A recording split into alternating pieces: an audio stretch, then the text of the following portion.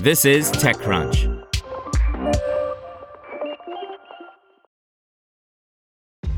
This episode is brought to you by ShipStation. You know, some things take a lot of work, like sending little robots to far-off distant planets. And just as that's challenging, so too is running a successful e-commerce business, especially when there's so much to do. So I want to introduce you all to ShipStation. Now, I love using ShipStation because of its easy-to-use dashboard, which makes managing orders and printing labels a breeze and super smooth. Oh, and the customer service is just out of this world. It's exactly what you need to help grow your business. Sign up for your free 60-day trial at shipstation.com/technews. That's shipstation.com/technews. Verve Motion raises $20 million to grow its exosuit business by Kyle Wiggers.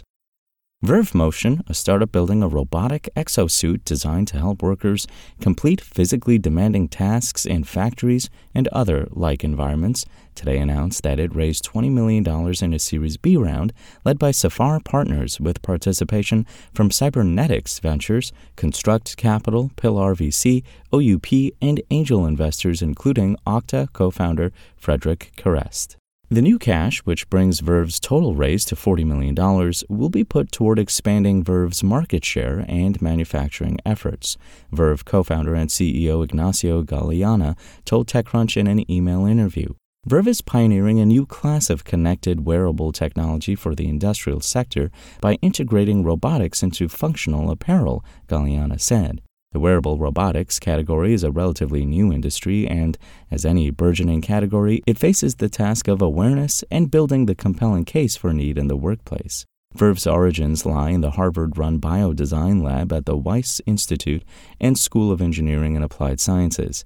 There, as part of a DARPA-funded initiative with support from the National Science Foundation and the National Institutes of Health, Verve's co-founders, Galeana, Connor Walsh, Mike Rouleau, Natalie Degenhardt, and Nicholas Menard, developed tech to mitigate fatigue and injury risks for military personnel. The DARPA program, Web Warrior, focused on technologies that could help soldiers lift 100 or so pound loads. But Galeana perceived applications well beyond combat. Galeana launched Verve in 2020 to commercialize his and his team's tech for industrial as well as retail and manufacturing settings. At many warehouses and fulfillment centers, the average worker often lifts up to 50,000 pounds a day over the course of hundreds of tasks and movements, Galeana said. These repetitive, labor-intensive operations can result in overexertion, injuries, fatigue, lost productivity, and high employee turnover. Verve's mission is to power the human workplace through people-centric robotics. Verve's powered exosuit is customizable to workers and tasks, intended to be worn like a regular backpack.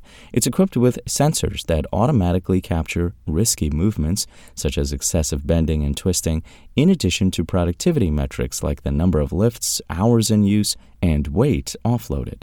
The way Galeana pitches it, the exosuit's selling point is threefold. It mitigates risk of injury, it boosts productivity, and it's more practical than passive, non-powered alternatives or bulkier, rigid exoskeleton designs. For the C-suite level manager, reducing injuries and fatigue not only leads to a happier and healthier workforce, it also decreases workmen's compensation and injury payouts while helping retain talent, Galeana said. Because users are less fatigued, overall productivity goes up.